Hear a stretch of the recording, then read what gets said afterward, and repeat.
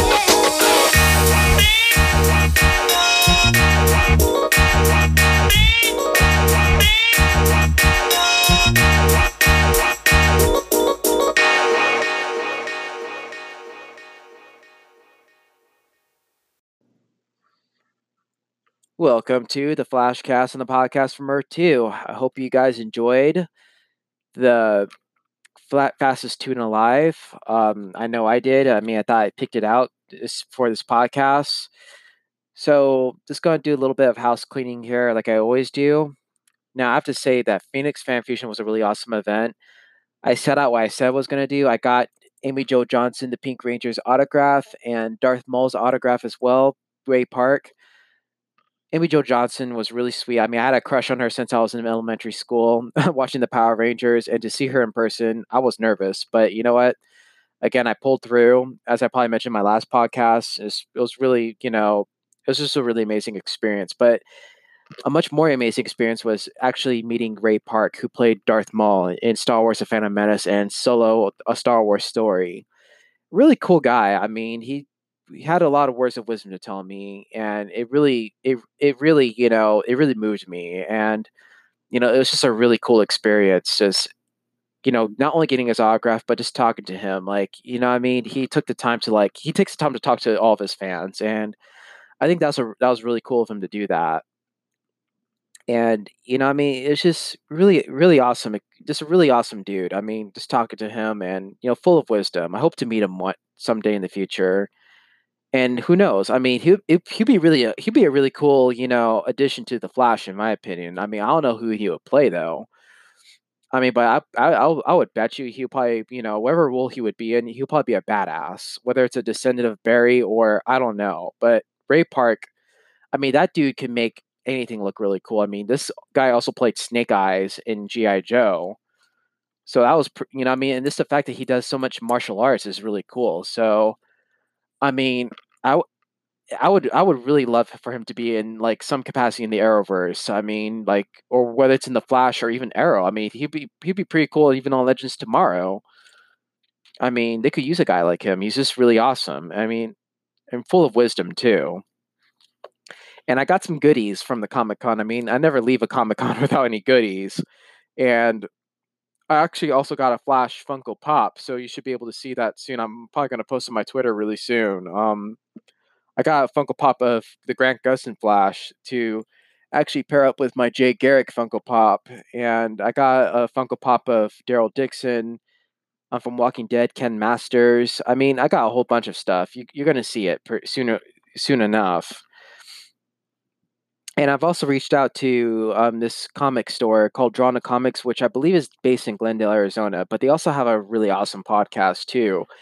And hopefully, I told him to give this podcast a listen. I mean, so a little shout out to Drawn to Comics in Glendale, Earth 16. You guys rock. And I also want to recommend you guys that if you haven't read it yet, I would highly recommend that you read Batman Last Night on Earth. It is a really awesome comic, and it's to me, it's like Scott Snyder went all out with this comic, and I'm looking forward to the next two issues too, just where we kind of figure out what's going on in Batman's life in that whole series. I mean, it's under the DC Black label, so I mean, be warned, it has some foul language in it, but it nonetheless, it's a really cool comic. I mean, it's a really cool Batman story. It's right now becoming one of my favorites next to Grant Morrison's The Return of Bruce Wayne. So, having said that, we're going to do something a little different in this Flashcast. Um, we're going to actually review the Flash Year One, which I heard so far. I've heard a lot of pretty good reviews about it. I've even done some reviews on my own on my blog post, which is called "The Boy Wonder Press." I mean, if you haven't seen it, look it up. I mean, I think it's the Boy Wonder Press at WordPress.org. I mean, I'll actually, it's posted on my Twitter. I mean, just click on it, and actually on my other Twitter, which is at the Boy Wonder Press. Just go to that Twitter, and it'll take you. You'll see the link. It'll take you straight to the blog post. I do some comic book reviews, including Flash Year One, which I'm currently reviewing right now. But with this podcast, we're gonna delve more into the three faces of Barry Allen. And what I mean by that is just that in throughout year one, at least in the first two issues, we do see different versions of Barry. And it starts off with the story actually starts off with a young Barry Allen who appears very hopeful and very jovial, like any other little boy his age, at the time, because he's probably like around 8 or 10. And what's really amazing about this scene is just that if you look at the panel, it shows kind of a spectra of the Flash, and it's this red crimson sky with lightning. And to me, it seems like it's an omen that the Speed Force is just waiting to strike Barry with lightning, but it knows that it's not the right time. It's so in other words, it's like looking at him even as a pre-adolescent boy house with his mother, and he's just reading comic books, and his mother comes up and the power's out, and they just share a mother son moment. And during this storm, and she notices that there's a black guy on Barry though, but Barry shrugs it off, saying that the reason why he got the black eye first of all was that he stood up to a bully at school, and he did it because the comics that the heroes from the comics that he would read would do the same exact thing. And if you've read the comic, you would notice that the comics do say the Flash on them, and it's none other than the Jay Garrick Flash. So basically, in the Silver Age comics, I don't know if any of you know this, but for those of you who are diehard Flash fans, would know that Barry Allen, the Silver Age, was inspired by Jay Garrick to become the Flash after he got super speed, or was able to tap into the Speed Force. And this scene's also poignant too, and I say that because the scene takes place a day before Barry's mother actually gets killed by, we all know who kills Barry's mother, the Reverse Flash, which actually takes me straight to present day Barry Allen, which I call the other face of Barry. Now, this Barry Allen has not yet been struck by lightning. He is a CSI working for the Central City Police Department. However, he's jaded. He's not as hopeful as he once was as a little kid because of his mother's death. I mean, can you blame him? I mean, after all, seeing your mom die before your eyes or your loved one die before your eyes, I mean, it makes you feel a certain kind of way. But Barry is just jaded, but he's just too focused too on his job, like to the point where he's trying to make up the time to find out who really killed his mother to exonerate his father. And he's too focused to even notice Iris West, who we all know is going to become his potential love interest. Even his friendship with August Hart, the future Godspeed. I mean, he is just in his own zone. And even then, we see that red lightning again. We see that crimson sky just waiting at the opportune right moment to strike our hero, our future hero, I should say, with lightning and give him his Speed Force powers for him to tap into the Speed Force. And sure enough, well, before that, actually, even Jaded Barry, I like to call him, is on his way to the forensics lab after working on a crime scene, and he sees a. I think in this one scene he sees a father and his family, and they're running back into the home, and the father says something along the lines of, "Even in the darkest of storms, there's always going to be hope," which I thought was really cool. I mean, and it just symbolizes the fact that it's the one of the things that Barry used to believe in as a young pre-adolescent. And Barry even comments saying that, I wish I had his optimism. And I actually have the comic in my hand right now, and I'm kind of reading it. And just to give you an exact quote, here we are. So Barry actually bumps into the father in this scene, and he apologizes, but the father says, "Don't worry, man. Mistakes happen." And one of the dad's children notes that it's raining, and he says, "Okay, we shouldn't be on out in the streets after dark anyway. But you know what? The sun will come out tomorrow." And Barry comments saying that, and I quote, "I wish I shared that father's sense of optimism. It's good that he can home keep hope alive for his family. Nights like this remind me of my mom and me reading the comics in the attic," which I mentioned in the previous when I mentioned the previous when I was talking about young Barry. And that was the last time I remember being happy. After her murder, I worked to learn everything I could about forensic evidence. The court said my father killed my mother. The case was closed. The case was closed. There was no justice for her. So every night I worked to prove my father's innocence. But and then it goes off showing how Barry just gets sidetracked with his day to day life. I mean, you see Captain Singh. For those of you who remember Captain Singh from The Flash, he's actually in this comic too, just saying that, "Oh, I need that evidence processed now, Barry." And then you got August Hart. I know what I said about tonight, but I need help with my brother's case because for those of you who don't know, for those of you who actually follow the comic, August Hart became Godspeed to basically avenge his brother, who actually ended up. I think his brother ended up getting killed by a group of terrorists, and he blamed Barry for. He basically gave some of the blame to Barry for not helping him with not helping him resolve that issue.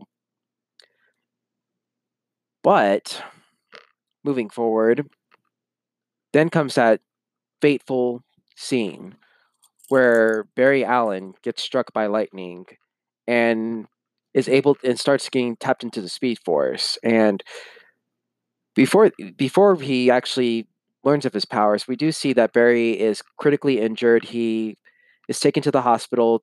August Hart actually finds him um, struck by lightning and has him taken to the hospital. And he's just basically they're basically trying to nurse him back to health. And sure enough, Barry recovers quickly. And like if you know about speedsters, they're able to heal fast. They can heal like anything. And the hospital personnel, the doctors are just, and the nurses are just amazed at this man's recovery. Like, how's he do it? And then when Barry wakes up, we find out that it's been months since he was in a coma after getting struck by lightning, and he instantly discovers after dropping his lunch, or what would have been his lunch in the hospital, he has super speed because he's able to pick up everything. And he actually goes on a run, and he ends up somehow back at the Central City Police Department, has a change of clothes. And from there, he just learns about his powers. He writes in a journal about his progress. He basically just goes on documenting, and he here's one hilarious scene that I thought was really funny. Throughout all this, he burns through a pair of shoes like instantly until he actually ends up getting like these boots that prevent, that actually help him with his friction. And they're actually boots from Wayne Tech, made by none other than Bruce Wayne's company, Wayne Enterprises or Wayne Tech, whatever you want to call it. And the boots were originally given to the fire department, but somehow Barry got a hold of them and he uses them for his Proto Flash costume. And when he runs, they're working pretty well. Crazy enough, he ends up in the future, and this is where we go into Future Barry, who obviously is the Flash. So he bumps into his future self, and he is in a future where Central City is ruled by a villain called the Turtle. Now, for those of you who remember from the last couple of seasons, the Turtle is this villain who basically he's one of the Flash's rogues, and in the comics, he actually absorbs speed. And this one he does too as well. He makes everything slow and just sucks the speed out of everyone. And Future Barry, we discovered failed to actually defeat the turtle because he didn't take him seriously. And Future Barry is, to me, he's more like his young self. He's more like young Barry Allen. He's more hopeful. And when Barry becomes a Flash, he does become more hopeful. You even notice this with the Grant Gustin version of the Flash. He's more hopeful. He's more optimistic. He tries to see the best in people, and this Future Barry is exactly like that. I mean, at first, initially, I thought he was kind of jaded, but it turns out that he's actually more hopeful, more optimistic, despite the fact that Central City is being run by a villain that he didn't take so seriously.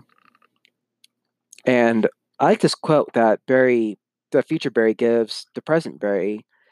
And he says, "Oh, I'm you, Barry. Well, maybe a few years closer to the finish line." I mean, really, really interesting metaphor. And you can probably tell that he's obviously, old man Barry, like old man Logan from Wolverine, or, Dark Knight Bruce from The Dark Knight Rises, or Bruce Wayne from The Dark Knight, not Dark Knight Rises, but The Dark Knight Returns. So we kind of get a feel of that too. And he obviously is the Flash. I mean, after all, he introduces himself as the Flash. And, like I say, he's more hopeful. He tells Barry that, he just like really scolds his present day self for being a pessimist. And he tells Barry about his future, but he does not really reveal who killed who killed their mother or who killed Nora Allen, because we all know who did. And he's wise not to do that because Future Barry knows that he if there's anything that a speedster does know is that if you tamper with the timeline, I mean, things go out of whack. But he does tell Barry that he's gonna have a really awesome life as a superhero. He even alludes to his association with the Justice League, and he warns Barry to take Turtle more seriously. And it's interesting too because they actually run into several Turtle's men and they fight him off. And even though being a neophyte speedster, present day Barry actually catches on with his new abilities, and even Future Barry teaches him how to skid after he runs because future present Barry just basically trips when he runs. Interesting enough. And I mean, not interesting enough though, but I mean, which is typical because he's a new speedster. He's still new. The powers are still new to him at this point. So Future Barry just gives him several tips on like how to hit the brakes on his speed by skidding. And so they basically Future Barry tells Barry that he needs to take him home, and they build like a cosmic treadmill. And he advises Barry to run, and he also gives him advice on Iris. And he says, whenever you see Iris, tell her that just say yes to her.